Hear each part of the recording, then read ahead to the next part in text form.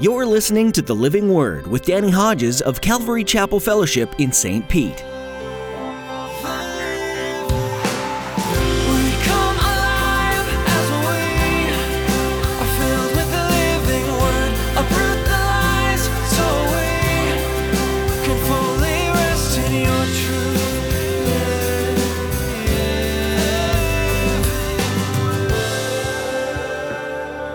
The circumcision group, who are those guys? Paul had run-ins with them all the time. They're the guys that said faith in Jesus Christ is not enough. You got to have faith in Christ plus you got to be circumcised. Or plus whatever. You're adding something to the gospel. If you add anything to the gospel, you perverted it, you corrupted it. And what happens is very ironic. You end up going backwards instead of forward. Have you ever heard anyone suggest that Christ is only part of salvation, implying that your salvation is Jesus plus something? In the Apostle Paul's time, many Jews would try to insist that certain Judaic practices were necessary additions to Christ.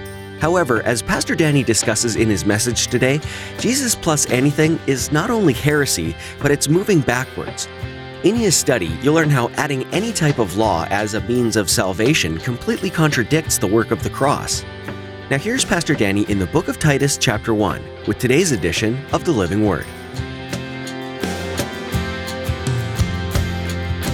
To every nation for all generations, together in love, we'll move mountains by faith until all have tasted, seen, and heard the power of the living word.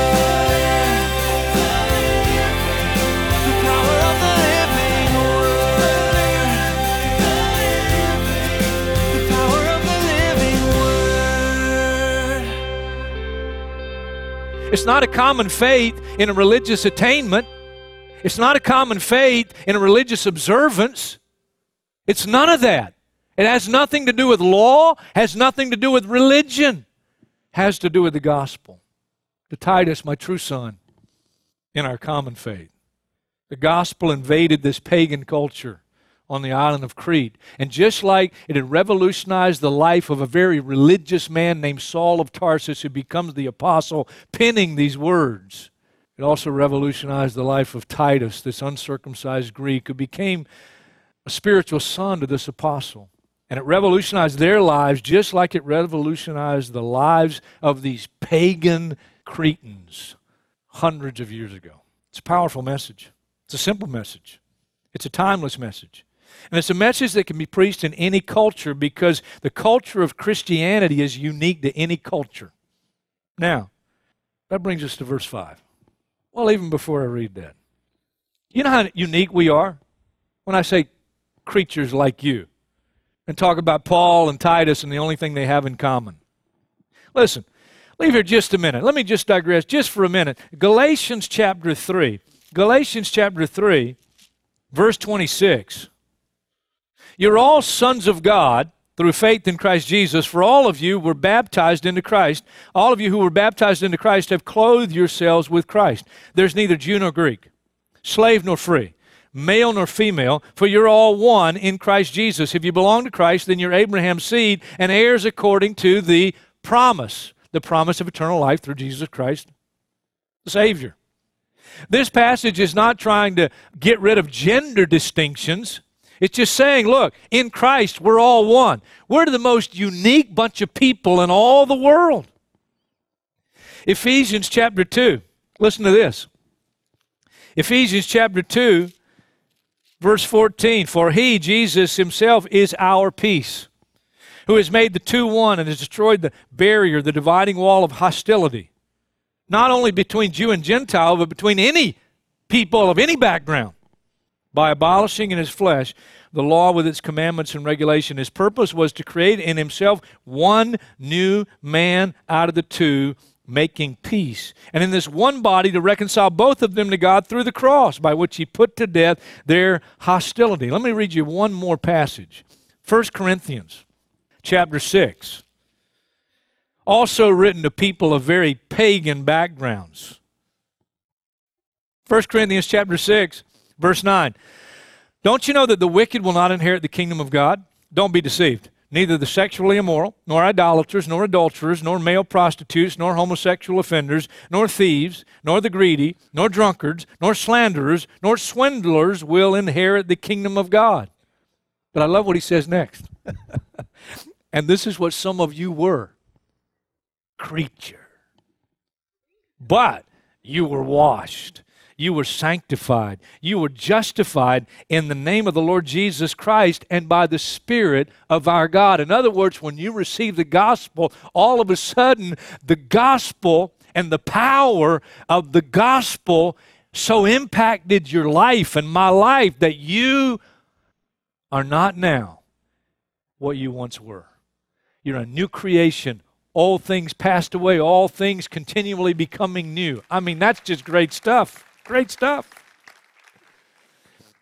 Listen, the church is a kaleidoscope of incredibly diverse backgrounds, cultures, pagans, and religious zealots, and all come together under one banner, the banner of the gospel of Jesus Christ. That's so cool. Okay, back to the text. That was a nice digression. That brings us to verse 5. The gospel invaded the island of Crete, churches sprang up, and now part of Titus's responsibility to make sure that these churches remain spiritually strong and continue to grow spiritually. Here's his instruction. Verse 5. The reason I left you in Crete was that you might straighten out what was left unfinished and appoint elders in every town, as I directed you. An elder must be blameless, the husband of but one wife, a man whose children believe and are not open to the charge of being wild and disobedient. Since an overseer is entrusted with God's work, he must be blameless, not overbearing, not quick-tempered. Now, the Cretans would have noted that because they were quick-tempered. Not given to drunkenness, not violent, and they were violent. Not pursuing dishonest gain, and these guys were pursuing dishonest gain all the time and cheating and lying in order to gain. Rather, he must be hospitable, one who loves what is good, who is self-controlled, upright, holy, and disciplined. And then finally, he must hold firmly to the trustworthy message as it has been taught. He's talking about the purity of the message of the gospel so that he can encourage others by sound doctrine and refute those who oppose it. Now, sometimes when we teach through a passage like this, we spend a lot of time on the character qualities of an elder in a local church. But that's not what we're going to do. And I'll tell you why. You could look at each one of those character qualities and you could do a message about each one of the character qualities. But here's the bottom line. These are character qualities of true godliness. Now, how did we start out? Verse 1. Paul, a servant of God, an apostle of Jesus Christ, for the faith of God's elect and the knowledge of the truth, the gospel that leads to godliness. It doesn't just save you. It's not just fire insurance. It changes your life. I want you to know, sometimes we read passages like this in our culture too, and we think, well, elders in the church, they're probably Bible college graduates or seminary graduates, but these guys aren't seminary or Bible college graduates. These are Cretans, pagans, dishonest swindlers. And yet when the gospel comes to their island and impacts their life, all of a sudden, Jesus Christ not only saves them, Jesus Christ changes them so that now they're being conformed into the image of Jesus Christ. And these character qualities you find as part of their lives. And Paul says to Titus, you ordain, you appoint elders in every town. What's an elder to do? An elder is to be an example of what the power of the gospel can do in one's life. And an elder is to make sure that we maintain the purity of the message that did change our lives. Hold firmly to the trustworthy message as it has been taught. Don't add anything to it. Don't take anything away from it. It's simply the death, the burial, and the resurrection of Jesus Christ. And that message saved my soul, and that message changed my life forevermore. I am not the same person, and everybody in Hartsville, South Carolina knew that when Danny Hodges received Christ as Lord and Savior, Danny Hodges became a different person. And when you come from a small town like me, it doesn't take long for word to travel. And people that thought Danny Hodges got religion, once they saw my life, they realized this is more than religion. We can't explain this. We don't understand how this drug addict that we wanted our kids to stay away from is now not only free from drugs, but he's a nice guy. I want my kids to hang around with him now. Maybe you'll have a good influence on them. You understand? These are men that were appointed as elders, that people that knew them would have known something radically has changed in these people's lives. And they were to serve as examples of the power of the gospel. And they were to make sure that they held the message just as they had been taught it, just as they received it, so that that same power that changed their lives could change other people's lives. I love what R. Kent Hughes says on this, and I'm going to read it for you. Beneath their surface courtesies, many people are burdened by dissatisfying marriages, enslaved to lusts and addictions, entangled in patterns of thought and habit that they desperately hope but can hardly imagine that they can escape. They're ensnared in dead-end pursuits of money and power that control their lives without satisfying their souls. Godly leadership proves that freedom from the slavery of sin and selfishness is possible. I am living proof of the power of the gospel that can free you from the drugs. It can free you from the sexual immorality. It can free you from a life of pursuing things that will never satisfy your soul. I'm living proof. And I'm just one of a lot in this room. The power of the gospel changes lives. Changes lives. And that brings us to verse 10. You appoint elders to be examples of what the power of the gospel can do. And those elders need to make sure they maintain the purity of this message that will revolutionize somebody's life. Not just save them from hell, but lead them to true godliness. Why? Verse 10. For there are many rebellious people, mere talkers and deceivers, especially those of the circumcision group. They must be silenced because they're ruining whole households by teaching things they ought not to teach. And that for the sake of dishonest gain, they're greedy. And then Paul quotes one of their prophets, a guy named Epimenides. Even one of their own prophets has said, Cretans are always liars, evil brutes, lazy gluttons. This testimony is true. Therefore rebuke them sharply, so that they will be sound in the faith and will pay no attention to Jewish myths. Jewish myths, what are those? Those are the things Jesus talked about when he said that the Jewish leadership in his first coming, what they had done is they had added to the Word of God, and what they had added had no basis of truth in it, and they're now teaching rules of men, religious rules that are myths. If you do this, you'll be closer to God. If you do this, it'll purify your life. They were myths. Or to the commands of those who reject the truth. What kind of commands? 1 Timothy chapter 4. The Spirit clearly says that in later times some will abandon the faith and follow deceiving spirits and things taught by demons. Such things come through hypocritical liars whose consciences have been seared as with a hot iron. They forbid people to marry for the sake of holiness. Okay? And order them to abstain from certain foods. A religious diet to bring you closer to God, which God created to be received with thanksgiving by those who believe and who know the truth. For everything God created is good and nothing to be rejected if it's received with thanksgiving, because it's consecrated by the word of God in prayer. If you point these things out to the brothers, you'll be a good minister of Christ Jesus, brought up in the truths of the faith and of the good teaching that you have followed. That's what he's talking about. Jewish myths are commands of those who reject the truth, the purity of the gospel. To the pure, all things are pure. In other words, if you've really been purified by faith through the sacrifice of Jesus Christ on the cross, you're not now trying to get closer to God by rules and regulations. That's what he's talking about. To the pure, all things are pure. But to those who are corrupted and do not believe the truth of the gospel, nothing is pure. In fact, both their minds and consciences are corrupted. They claim to know God, but by their actions, they deny Him. They're detestable, disobedient, and unfit for doing anything good. Now, that's a lot to swallow, those 6 verses. What's he talking about? The more pointed question would be, who is he talking about? Well, that phrase in verse 10, the circumcision group, gives us a great clue. All these 6 verses are talking about people who have perverted the purity of the gospel message, and by perverting it, have ruined it. The circumcision group, who are those guys? Paul had run-ins with them all the time.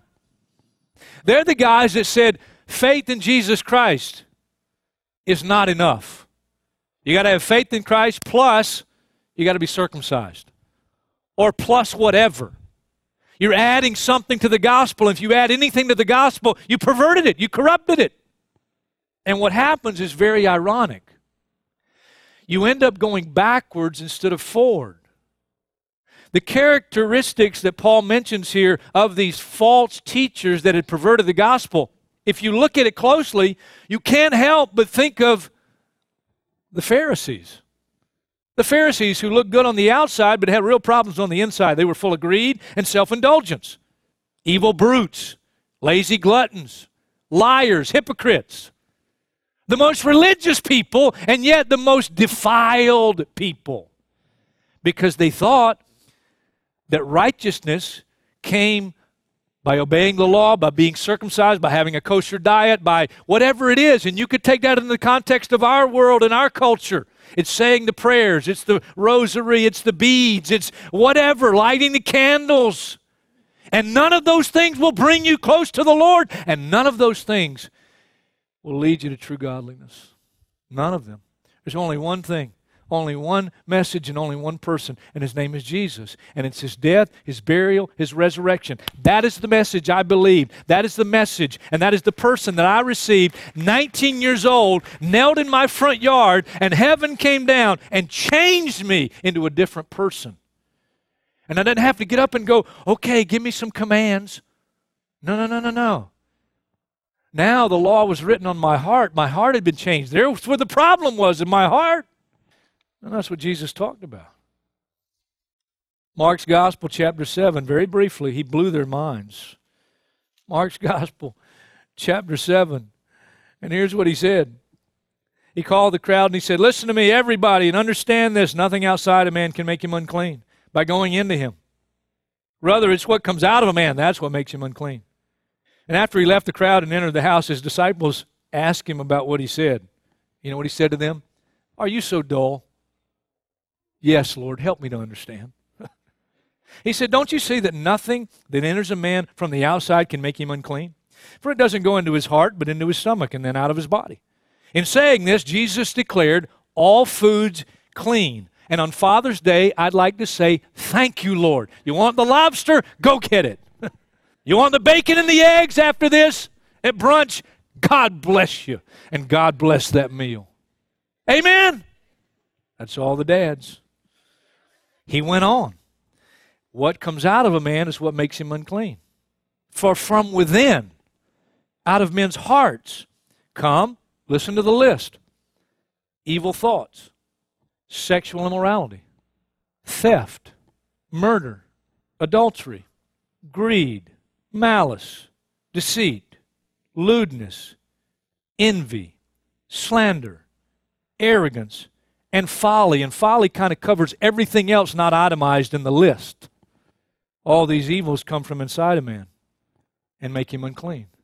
And let me tell you again, the only thing that can make you clean is the gospel of Jesus Christ. When you receive Jesus Christ as Lord and Savior, then God does a supernatural work. Because of the sacrifice of Jesus on the cross, because of His shed blood, He not only washes away your sins as far as the east is from the west, casts them into the deepest sea, puts up a sign, no fishing allowed. But in doing that, He changes your heart. Changes your heart. You become a different person. And now by the Holy Spirit, you're able to, over time, actually be conformed into the image of Jesus Christ. Those are the character qualities of these elders that He appointed. They're not perfect, but not the same as they used to be. And they're looking more like Jesus. Wonderful truth. Wonderful truth. Jesus said about the Pharisees, you travel over land and sea to win one convert.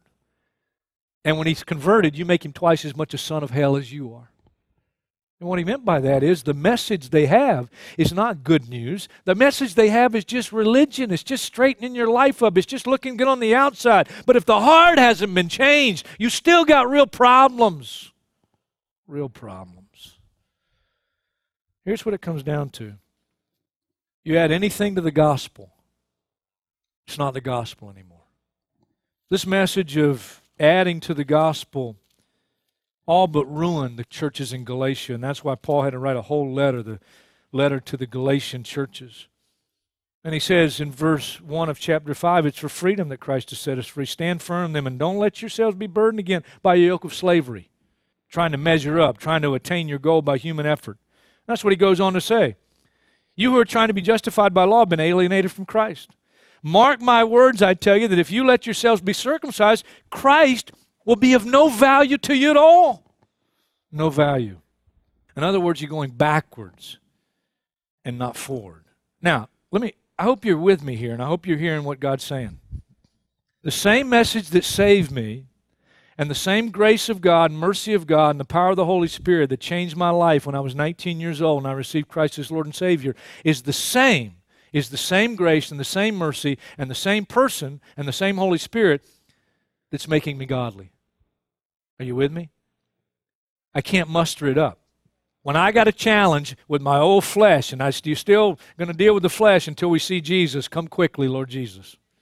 And the battle of the Christian life is my old life and my new life. My old life and my new life. But how do I win the battle over the old life?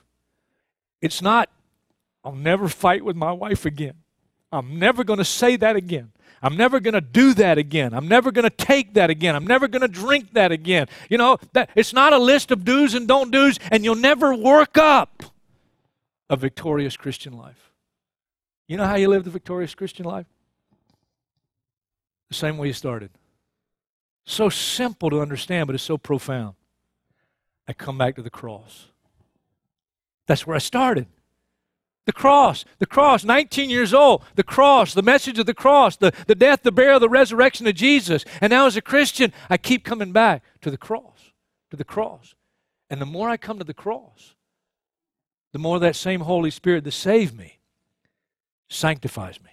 Are you with me? Are you hearing what God's saying? Listen. There's some of us right now, Christians. There could be a number of us in this room.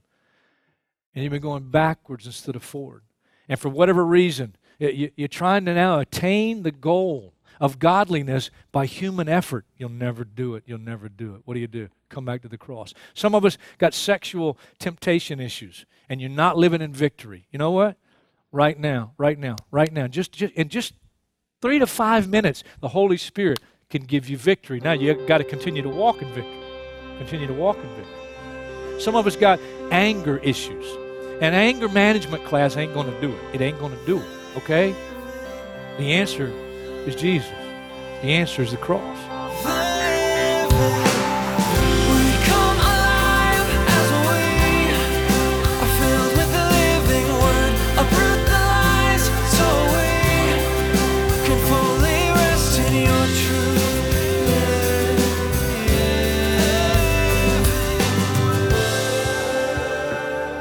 You've been listening to The Living Word, a ministry of Calvary Chapel Fellowship with Pastor Danny Hodges. Sometimes life circumstances hit hard, and they can leave us wondering where God is. And not only that, they can leave us wondering if He's even real. But rest assured, the Lord never leaves or forsakes, and most importantly, He is the truth. Are you wrestling with your faith today? There's strength in lifting one another up in prayer, and we would be honored if we could do that for you. So send us an email at info@ccfstpete.church. That's info@ccfstpete.church. Would you also pray for us here at The Living Word? As our ministry grows, we always want to make sure that we're seeking Jesus first and our ideas second. His guidance is what we need. Would you pray that we'd recognize His voice always? Thanks for praying. If you don't already have a church that you call home and you live in or near St. Petersburg, we'd love to be that for you. Pastor Danny and all of us at Calvary Chapel Fellowship invite you to join us for our weekend services. Check out ccfstpete.church for the latest service times or to find out how you can join us online if you're not in the area. Thanks for tuning in today. Be sure to join us again next time to hear another message from this study in the book of Titus right here on The Living Word.